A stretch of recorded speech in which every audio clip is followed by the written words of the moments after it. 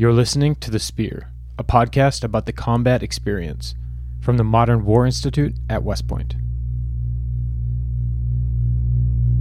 More than 100 meters outside the village, you were definitely getting in a firefight. My first patrol I took, we had a far ambush. And then it was just a huge explosion.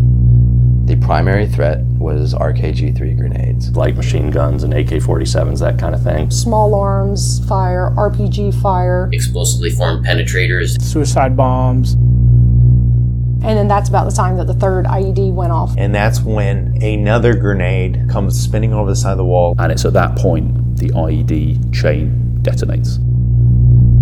There was enemy in the wire. There's all these Humvees on fire. It was truly bullets flying from every angle that you could see. I open the door and look outside, and all I see is muzzle flashes.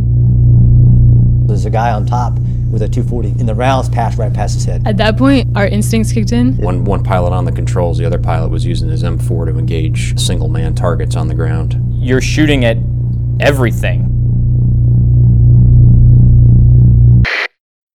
It was a fight. Welcome back to another episode of The Spear, MWI's podcast on the combat experience. My guest in this episode is Major Jesse Lansford. Jesse, thanks for stopping by. It's a pleasure. So, you are a math instructor here at West Point. That's correct. And you are a helicopter pilot. Yes. We have featured, we've actually had a number of pilots on episodes, probably half a dozen Apache, Black Hawk, Kiowa, and we've had a number of stories of people who have gotten hit by IEDs.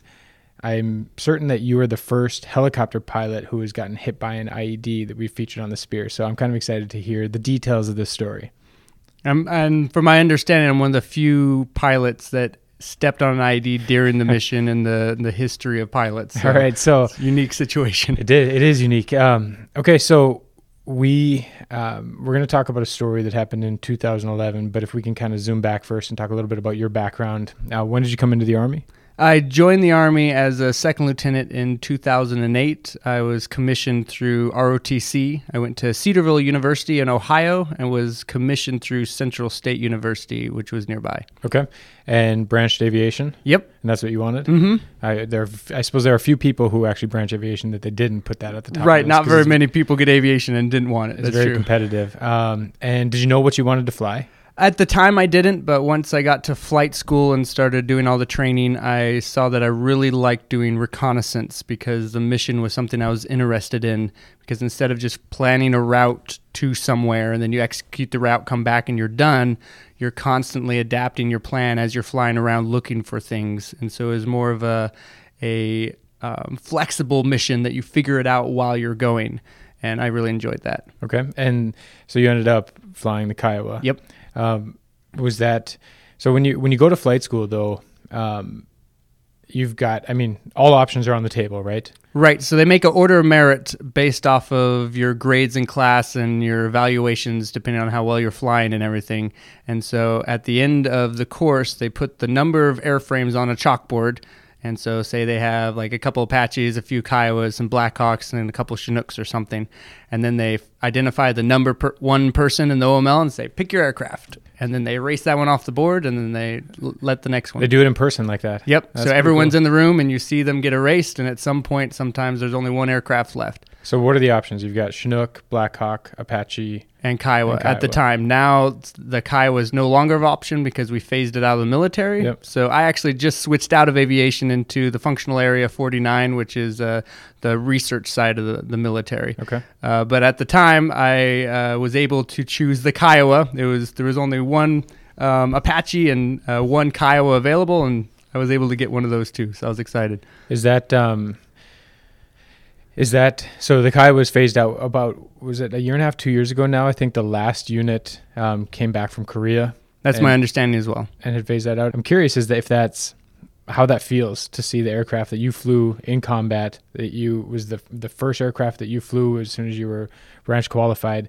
If you do you feel a little bit nostalgic about it? Yes, and if given the opportunity to fly, like go back in change my aircraft if I wanted to. I wouldn't. I really enjoyed the Kiowa. I enjoyed the mission, and my personal opinion at the moment is we're still have a gap in the aviation community as far as scout pilots and a scout aircraft. The Apache is currently fulfilling that role mixed with UAS systems. But as far as being a reconnaissance an aircraft that's designed for reconnaissance, I don't think we have that at the moment. And what makes that particular aircraft so good at that mission? Have really good visibility. So looking out of the aircraft, we usually flew with doors off, so you could look straight down at the ground. Most of the cockpit is windows, so looking forward and around, you can see things really, really well. Also, due to the size of the aircraft, we were able to come down really low and really have good self-awareness of what our helicopter was actually doing.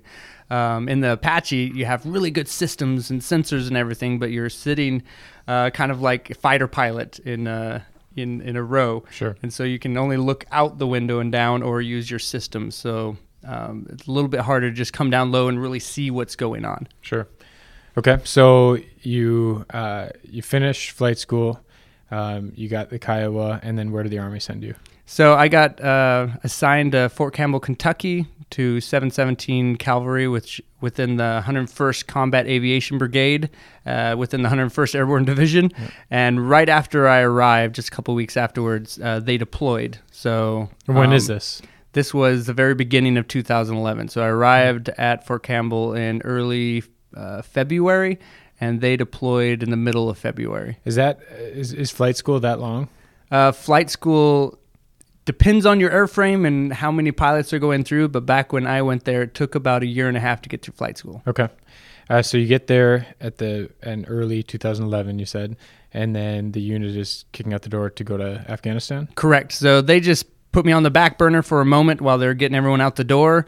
And then as soon as the unit got into Afghanistan, they told me that I would get out there in the middle of April. Okay. So I deployed to my platoon as a platoon leader. So my platoon's already there in Afghanistan, getting about a month and a half of the fight under their belts. And then I deploy straight to them. And then they're like, here's your new platoon leader that doesn't know what's going on yet. Maybe this is different in an aviation platoon. But first of all, were you replacing another platoon leader, or did they not have one at the time? They had a platoon leader, but he was a senior platoon leader, was a captain at the time, and they needed him in the S3 shop. Okay. So he moved from that platoon leader position and went and worked as staff. Okay. And what does a platoon look like? Everybody knows what an infantry platoon looks like, but on all these different formations, it's obviously very different. So how many people? What's the kind of the rank structure? All right, so in a aviation platoon, you have three types of soldiers. You have, for example, the lieutenant or captain who's the platoon leader. So he's an O grade, so an O2 or O3 usually, a first lieutenant or a captain at that point. And then you have your warrant officers. So the most senior warrant officer in a platoon is usually a W3, and those will be your instructor pilots. You'll have one or two of those, along with some tactical, we call them our TAC ops warrant officers, who are really responsible for mission planning and being expert at doing those. Those can be W3s and W2s as well. And then you'll have a lot of warrant officers who just got there, might be piloting commands, but they don't actually have a assigned job yet. So their main job is just to fly the aircraft and be as good of a pilot as they can be. Okay. And then so those are the officer side. So you have the warrant officers and then the 1O grade. And then you have your enlisted side. So you'll have your platoon sergeant. You'll have a few more senior NCOs like E5s or E6s, and then a bunch of more junior enlisted who are all the crew chiefs who are responsible for maintaining the aircraft and helping the aircraft get ready for a mission to get us out the door. So how many pilots? So in a platoon, we'll have around maybe 10 to 15 pilots, and then enlisted personnel is around 20 as well. And how many aircraft in the platoon? Each platoon, now this depends on what airframe you're talking about. So for our squadron, we had about 6 to 8 Kiowas per platoon. Okay. So basically enough that you could get all your pilots up at one time, just about. Right. So okay. If we want to do a mass assault or something like that, not that you do assaults with reconnaissance, but if we need to get them all up for some sort of mission, we could do that. And do you always fly with the same co-pilot? No. So that was actually one of my jobs that I got shortly after getting there is to help develop the flight schedule to meet all the needs of the ground commander. So we'd have a schedule of all the things that need to be met, what mission windows that we needed to fill with pilots. And so then I would select the flight crews, so what staff aviators that were assigned to us and what warrant officers to stick in the cockpits, and then assign their missions and stuff to them. And then they would go and get briefed for their particular mission and make sure their sleep cycle is set up for that. Okay. Well, I have probably a series of questions about this because I just find it fascinating, kind of the organizational side of how units are constructed and how they operate, especially at the small unit level. But we'll get into the kind of the story now, I think.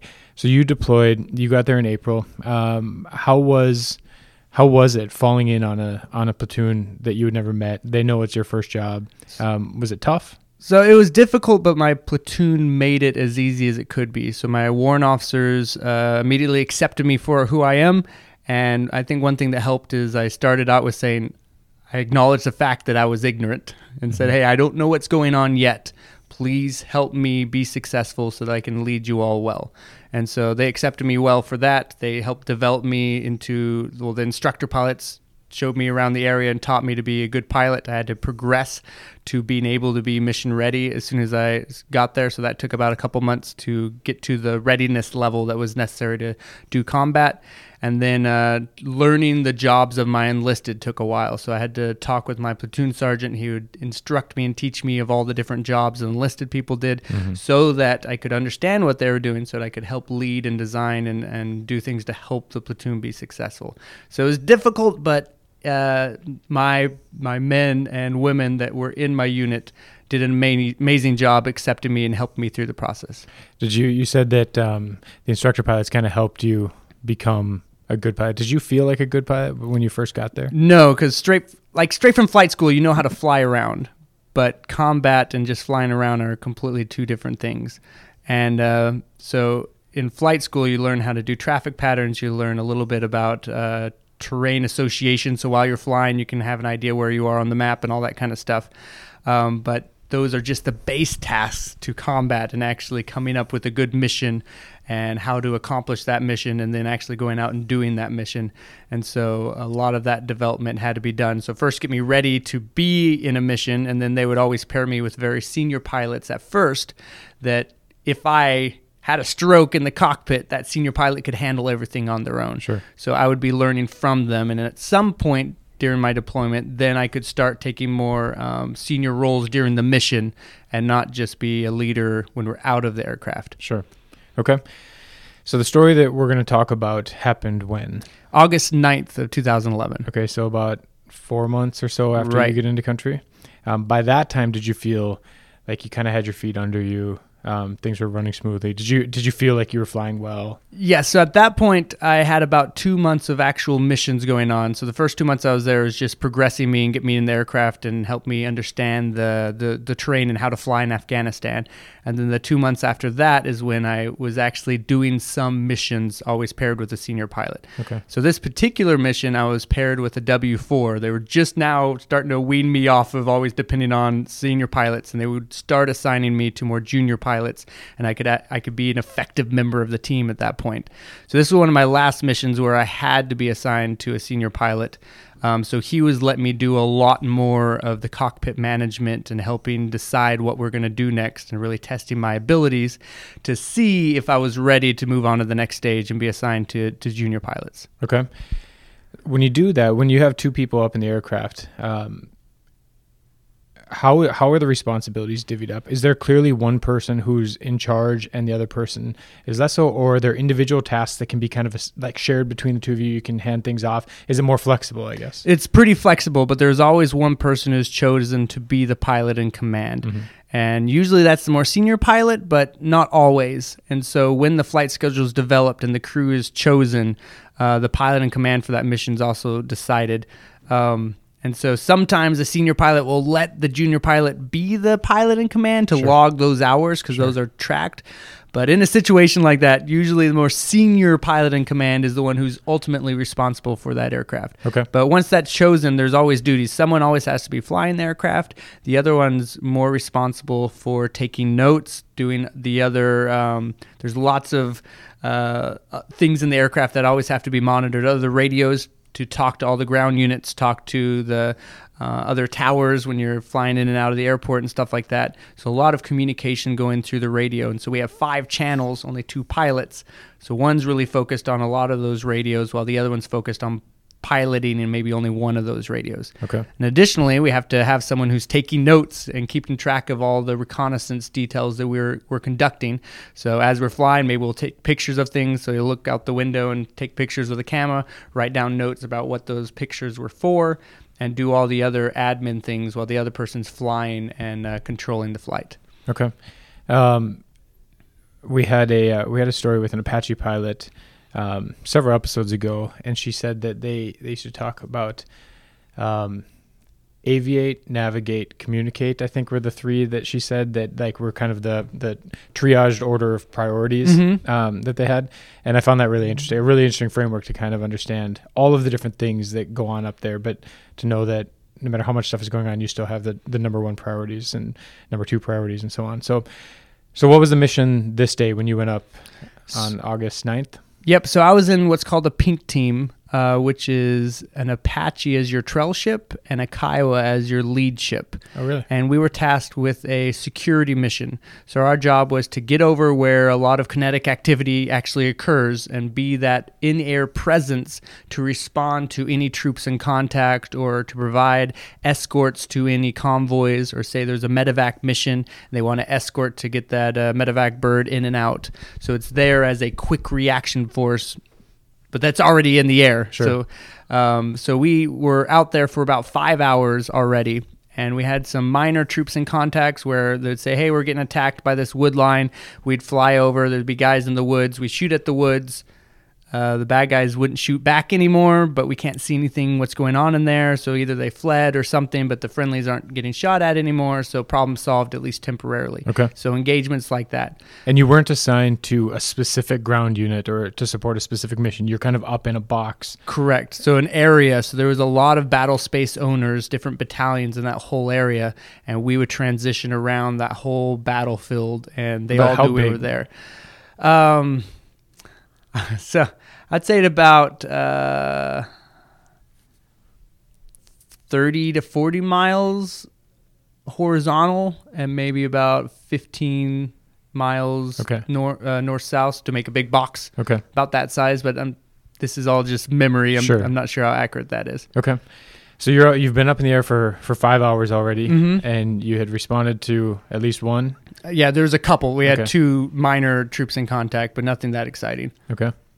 And then what? And at that point, we went back to base because our mission window was over. The 5 hours were up. And as we were in the FARP, refueling the aircraft, rearming it with what needed to be done, we get a call saying that there was a sustained troops in contact to the north, and we were out to the west this whole time. And so there's currently no teams nearby that can respond to this sustained troops in contact. The other team, we just did a battle handover just miles out to the west, and so it would take them a good while to get up there. Okay, so you had been out to the west of Kandahar Airfield, and now this troops in contact is happening to the north. Correct. Okay. And so we asked for a mission extension window and asked if we can go support. Our battalion gave us that authority.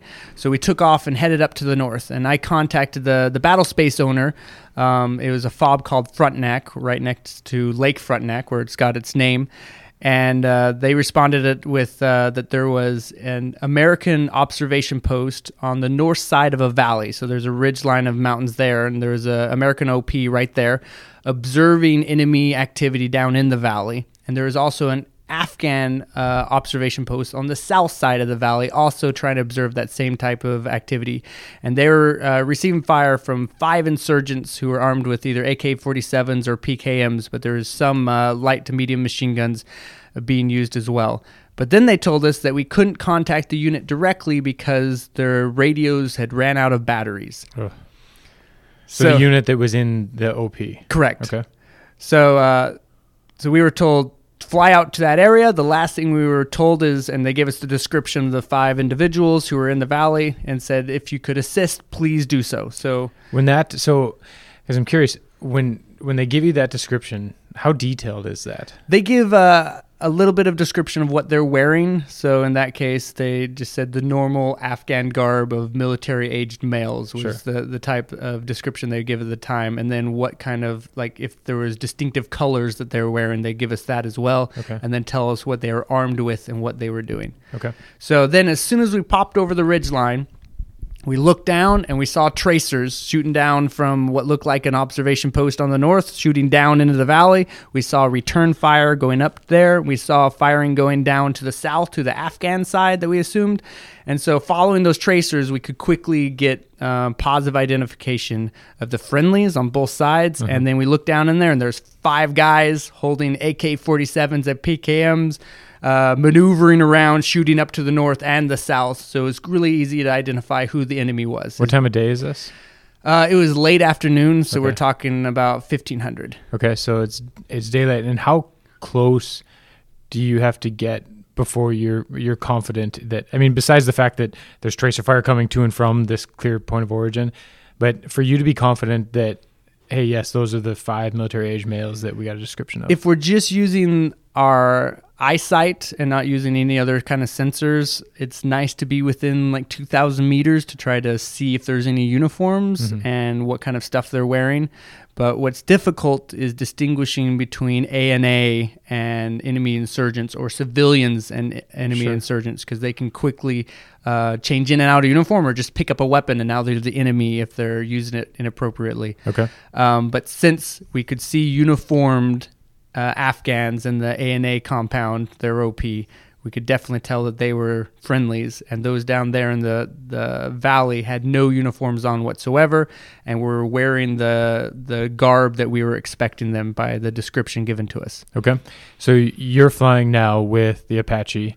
How are you kind of oriented? How close are you flying? Is the Apache flying higher than you? So our usual SOP for that is the Kiowa would fly down low and in front, and the Apache would fly up higher and behind.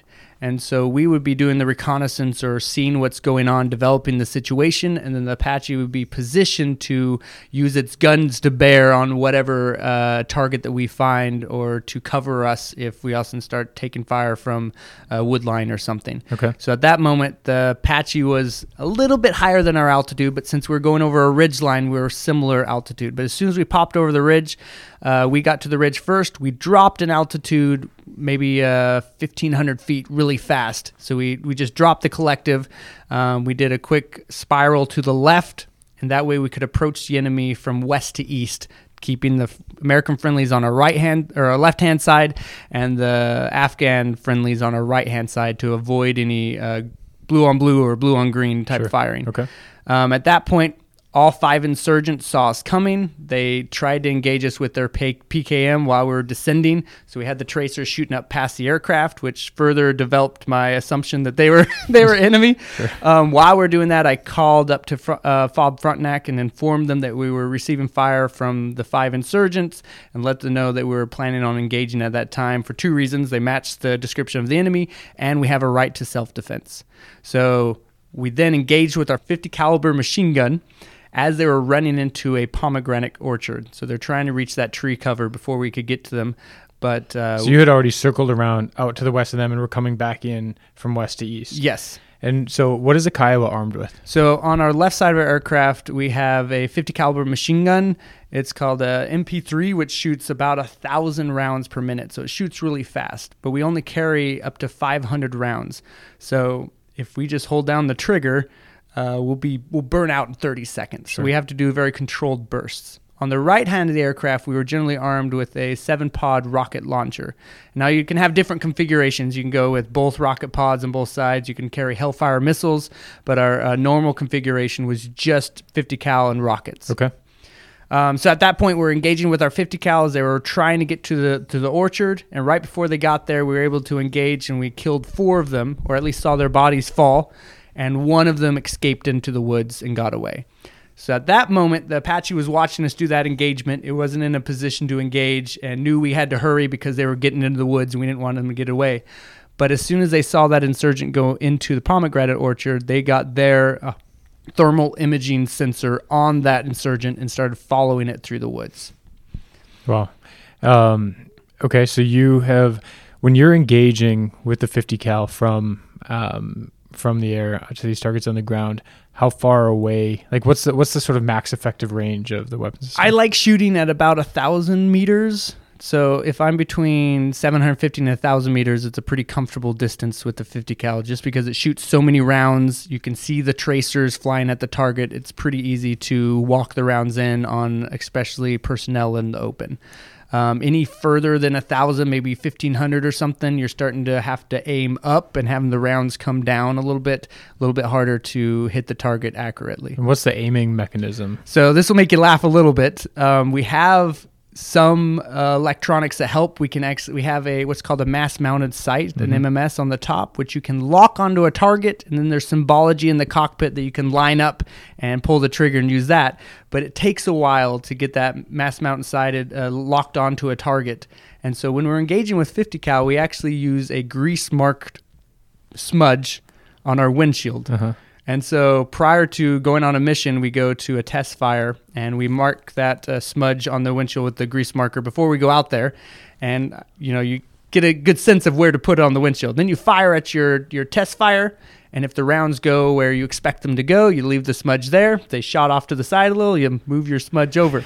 And so looking at a target on the ground, just because of the change in distance between your windshield and the target, there'll be two smudges just because you have two eyes. So depending on how far away the target is, you either put two smudges on both sides of the target, or you put them a little bit below or a little bit above and pull the trigger. And it's really fast to aim because you don't have to get a lot of complicated things lined up. You just put the grease smudge on the target and squeeze the trigger. And then if you need to adjust, if you need, like you said, walk the rounds into the target. Right. Then you can either use your cyclic or your foot pedals to just adjust the stream of fire, the tracers, just a little bit to get rounds on target. So the whole you move the whole aircraft rather than you can't. Correct. So the gun is fixed to the aircraft. So where the aircraft points is where it shoots. Interesting. Okay. That's actually really fascinating to me. Okay. So you've taken out 4 of the 5 targets. The Apache now is tracking the other one with its thermal sensors.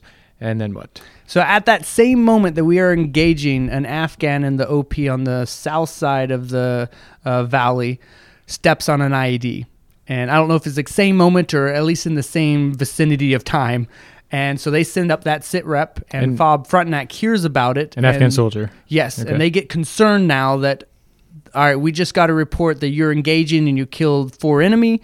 And we're also getting a report from the Afghans, the National Army, that they just had a casualty. So cease fire, don't shoot anybody else until we verify that the right people died. So from our perspective, we were certain that we shot the right people, but we didn't want to infringe on that at all. So we let the guy continue to walk through the woods, and we monitored him. And then we called back to Fob Frontenac and asked if there's anything else we can help with at that moment. And they told us that there was a convoy headed towards the OP's location who was carrying batteries for their radio so we can get comms back on. So we told them, hey, that's too easy. We're going to fly down to wherever that convoy is, land. They could give us the batteries, and then we can fly up near the OP and get them on the net so we can start seeing what's going on, and maybe they can tell us if we're engaging the right people or not. So we quickly did that. We flew over where the convoy was, just a short 4-minute flight by helicopter. Would have taken them another hour via ground vehicles. We landed. They gave me the batteries. I was sitting in the left seat. So did both aircraft land when you do that, or does the Apache No, stay just up? the Apache stays up because the Kiowa is so versatile. We just land basically anywhere and do things quick like that. Okay. So we got the batteries and then flew up near where the OP was and gave them the batteries, and then they finally got on the net. While they were getting their batteries into their radio because they had to move back up to where the OP was, we flew up to where the insurgent was, and he had just walked out of the pomegranate orchard on the east side of it and had his AK slung on his back and was just walking along like he was just out for a walk, trying to pretend he wasn't associated with anything that just occurred. The Apache had monitored his progress all the way through the pomegranate orchard, so we were certain it was the same person. So at that point, I got my M4 off the dash, and we fly doors off, and I had the M4 pointed out the window to suppress him if we needed to, so we could shoot off to the side, because we have no weapons that shoot sideways besides the M4. So I had my M4 oriented at him, and then we started circling him. So he hid behind a bush, and as we circled around him, he just hid around on the other side of the bush. So it was this little weird dance where we just we can see you. That bush isn't helping you at all. At that moment that we just finished one of our passes near him, the OP got on the net again, confirmed to their battalion and to us that we had shot the right personnel, and requested that we would go ahead and engage that last enemy who got out of the pomegranate orchard. So we requested the Apache to hit it with the 30 millimeter cannon that they're equipped with. And so they engaged it, and when we came back for a battle damage assessment, we could not find his body because it was so destroyed. Those rounds hit right inside of him, and they're exploding 30 millimeter cannon rounds, and completely destroyed his body there. It packs a punch. Yeah, it does. So especially if it hits right inside him. So he's been neutralized successfully, and at that time, the OP that had been out of batteries called us again and said, "Hey, we've also been out of water for several hours. Do you have any spare water aboard?"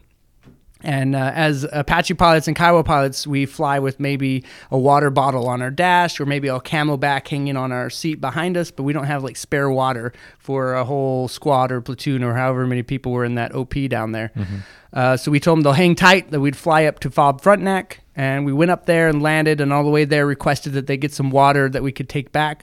So upon landing, the crew chiefs in the area came over and put 2 cases of water bottles on my lap, so I can't fly anymore. Not the preferred method. We like everyone to be able to grab the cyclic who are pilots, and then put a box of electrolytes in the aft electrical compartment.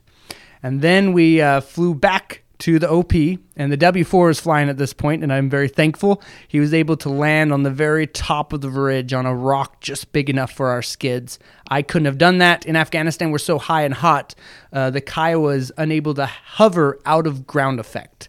So in ground effect, that's when you're within like one rotor disc's width of the ground.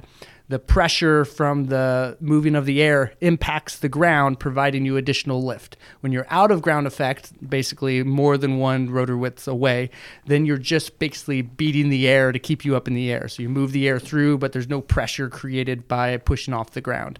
So we had to come down and then try to get within that one rotor length distance before we got close to the ground, and then land right on that rock on the very top of that ridge in an awkward direction. So he got us landed.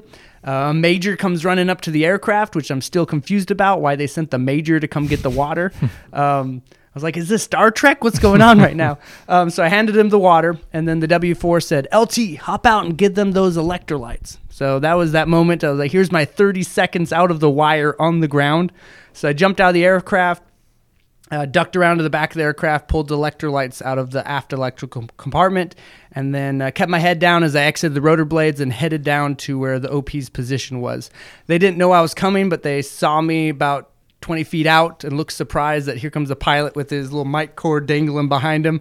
And I hand them the box of electrolytes. They give me a thumbs up, and I headed back to the aircraft. How far was that? It was about, I want to say it was about 20 to 30 meters. So it's very close from the rock that you landed on to... Not far at all. Okay. So I was only out there, it took me just like 30 seconds to get down there, and then most of the way back. Okay. So then as I'm walking back to the aircraft, the 50 cal, like I said, is on the left side of the aircraft, and that's where I was seated. So I had to pass in front of the 50 cal to get inside the aircraft again.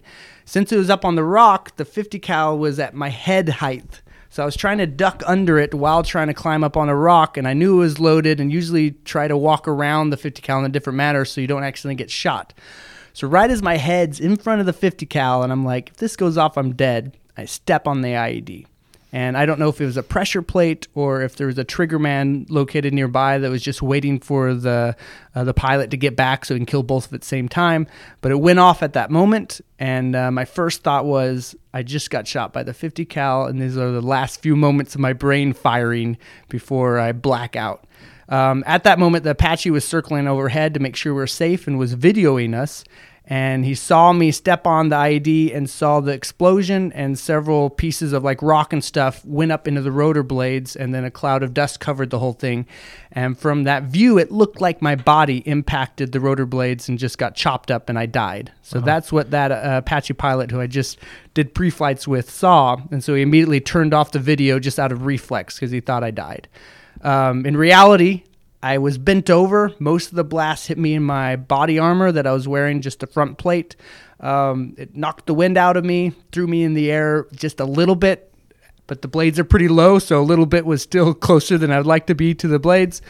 I was dazed and confused, but the other pilot, the W4, thought we were taking RPG fire or something. So in my confused state, he managed to wave me into the aircraft. So I stumbled and limped over and got my backside on the aircraft seat. And then since he thought we were taking RPG fire, as soon as I got in and I got my leg over the cyclic, he took off because he didn't want the risk of getting hit by something else. We had warning lights all over the dash because the IED was under the aircraft, so our DC generator was offline as well as a few other issues with the aircraft.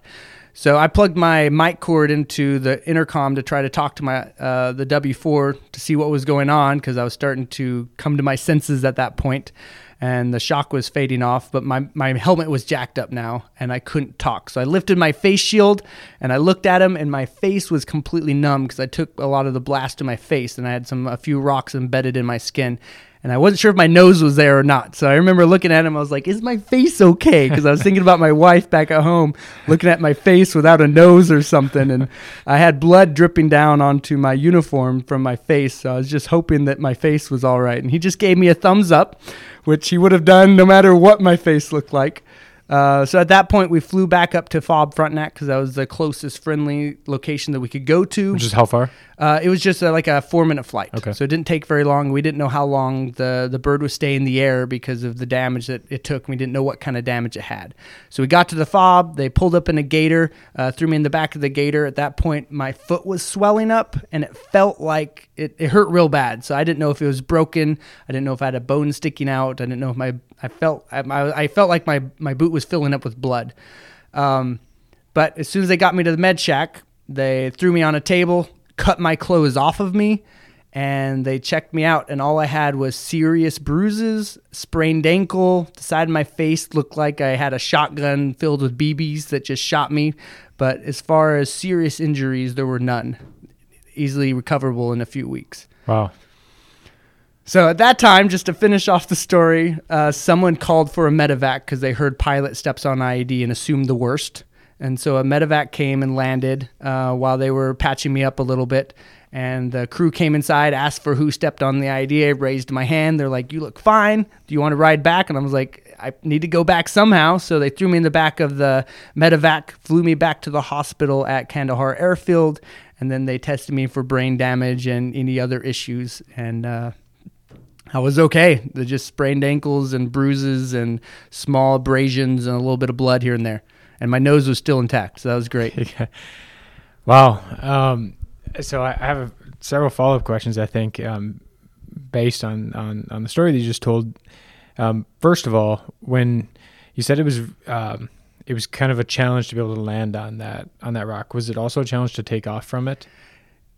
Yes, because when you're that hot and heavy and high in Afghanistan, normally we would just drag the skids a little bit like on a runway or stay low to the ground and stay in ground effect until we pass through what's called ETL, or effective transitional lift. And that's where the airspeed or relative airspeed is going fast enough that now we get enough lift that we can actually take off and get out of in ground effect hover distance. So because we were right there on the edge of the mountain, there was no staying in that in ground effect as we sped up. So we didn't over torque it. We just went into our limits. We get a certain amount of seconds per limit mount. And so we used that to get up in the air and then flew off. But when you're in a situation where you think you're taking RPG fire, you do what you need to do with the aircraft to survive. So were you? I mean, you talked a little bit about this, that you kind of went into shock, or at least were like dazed and kind of confused about what had happened necessarily. Did you before you got back to the fob, did you kind of come around enough that you're aware of the warning lights and whatever else is going on, and ask, like, were you asking questions about the aircraft damage? I became aware about 2 minutes before landing, but because my helmet's audio system was messed up due to the blast, I couldn't talk to anybody. Okay. So I couldn't talk to the other pilot. All I could do was be aware of the pain to my face, the pain in my leg, and then the bruises everywhere else as I was starting to recover from getting the breath knocked out of me and everything. But at that point, all I could see was all the lights going off, and due to my state of shock, it was overwhelming that I wasn't able to analyze it like a good pilot should at that point. Sure. Was it pretty badly damaged? And from what I understand, it didn't actually receive a lot of damage besides knocking the DC generator offline and a few other things. You could see the speckling of rocks being hit on the side. The bubble underneath the windshield underneath the aircraft was cracked due to the IED. But in the end, our guess is that the HME, as we flew away, I have this memory of glancing down where the little crater was where the IED went off, and I saw the remnants of a jug, like a big old milk jug that was in there.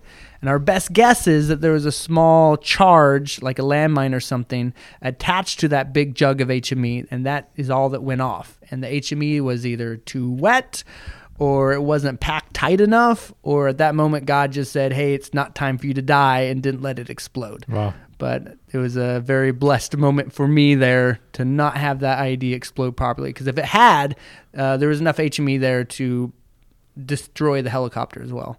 The major that ran out to pick up the water from you, did he take basically the same route that you did? Yes, which is part of what makes me wonder if it was a pressure plate or a trigger man. Sure. And so if it was a trigger man, maybe he was just trying to wait for a better moment and another one didn't happen, or the pressure plate was just small enough that major lucked out and didn't step on it. Yeah. But poor First Lieutenant Lansford stepped on it real good. You said, you mentioned that that you had this like awareness that you were outside the wire and on the ground. Was that the only time? I mean, one of the few times anyway that you were? Right. Up to that point, any time that we were outside the wire, we were either in the air or we were landing in a fob to refuel. So at no other time did I walk on the ground outside of a friendly, contained area. Did it feel different? Did you feel more vulnerable? Yes, I did. I felt in the way naked, yeah, because here I am not in my aircraft, just running across the ground. All I had on me, which was probably a poor decision, was my M9 on my hip. So if I got separated from the aircraft, I didn't have my M4. It was still strapped to the dash of the Kiowa. And so there I was out on the ground, and if the helicopter left, I would have been there in combat. If like he started taking RPG fire and had to depart, I would have been there on the ground with that OP, and whatever mission they were doing, I'd have to be attached to it until I could get removed from the situation. We had a story. The only other Kiowa pilot I think we had a guy who had been he was a Kiowa pilot, and he there was a friendly American casualty, and they were the only ones nearby, and they couldn't get a medevac helicopter, and so he turned to his co-pilot and said, should we land and I'll get out and try to stick him in my seat? I mean, we might be this guy's only chance. And so they did. They landed, and he described also a pretty precarious, hasty LZ or whatever you want to call it. That, and they landed and got the casualty in there to try to get him out. But he said then he was stuck, and he said the feeling was so surreal, and it was even more so because he had his flight helmet on, and so all this as a platoon or something, and the soldiers were kind of looking at him like he was an alien because you're so out of place. Right gear there. on, yeah. So he described the same thing, but so it's really interesting to me that you said that, because especially in anybody who's deployed in Iraq and Afghanistan, there are always helicopters above. It just seems like they're always there. They're such a huge feature of what we're doing, and they're involved in everything. I mean, the mission that you were talking about, you were doing recon, you were doing close air support, you were doing resupply. I mean, you were kind of doing everything. So it seems like such a big feature, and you're engaged in the fight, including in this story, obviously, when you responded to the troops in contact, but then that you feel different when you're on the ground versus being in the air is really fascinating to me. And so one part of that is when you're in the air and you're so far away from the ground, there's a certain feeling of detachment from the ground. I hate saying it like this, but it's to a certain extent, it feels like a video game. And that's not the best way to put it, but you get that sense where it's not as real as it is. So as when tracers go by you, as long as they aren't touching your aircraft, you have a sense of invincibility, even though you're very fragile up there in the air. One round hitting the wrong component of your aircraft, you're now flying a grand piano that you try to auto-rotate to the ground. But as long as those rounds aren't hitting you, you feel a little bit detached. You see what's going on, you make these engagements, but as far as the repercussions of what happens down there, you aren't directly involved. You fly back to base and you go back to your bed at night. Well, you know, if you're an infantry soldier and you get a sprained ankle, you're basically not useful until you heal, because you got to be able to hump your stuff up and over mountains and things like that. As an aviator, I would imagine too, because you've got foot pedals, right? So was there a period of time before you could get back into the aircraft? Yeah, it was about 2 weeks before I flew again. My commander was really concerned about what happened and really wanted to use the phrase, get me back on the horse again as soon as possible. Yeah. That way I wouldn't feel scared of going back out into combat. So I was going to ask as soon as I was physically able to fly the aircraft safely and be an asset to the team, he told me to start putting myself back into the missions. And so I was back out there about 14 days later. So in that intervening 2 weeks, did you kind of reflect on it? Was it a bit, I mean, you know, fear's not a bad thing. If you've spent time in a combat zone and you haven't been afraid, you know, you're probably lying. But did you have any sort of apprehension about going back out? I think the biggest one that I had was learning that just shortly after the IED contact that I had on that ridge, a similar location not far away, another member of, I don't know if the same unit, stepped on an IED and was hurt way worse than I was. But that put into perspective how serious of a situation that I was in. It just so happened my IED didn't go off. His did. Yeah. So it could have been me, the one that got completely blown off the mountain, and it could have been him that just had a little toe popper and had a sprained ankle.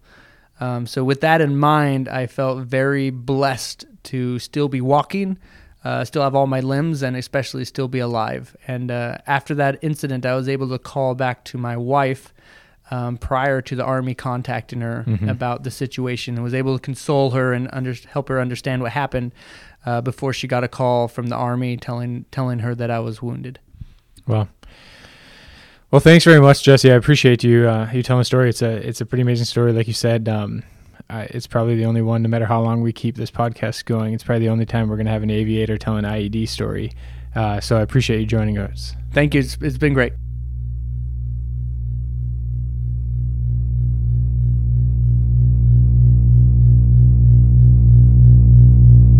Thank you for listening to this episode of The Spear. The Spear is produced by the Modern War Institute at West Point. What you hear in each episode are the views of the participants and don't represent the position of West Point, the Army, or the U.S. government. Be sure you're subscribed to The Spear on Apple Podcasts, Stitcher, or your favorite podcast app, where you can also give the podcast a rating or leave a review, which helps us reach new listeners. And if you aren't yet following MWI on social media, please find us on Twitter, Facebook, and LinkedIn. Thanks again for listening.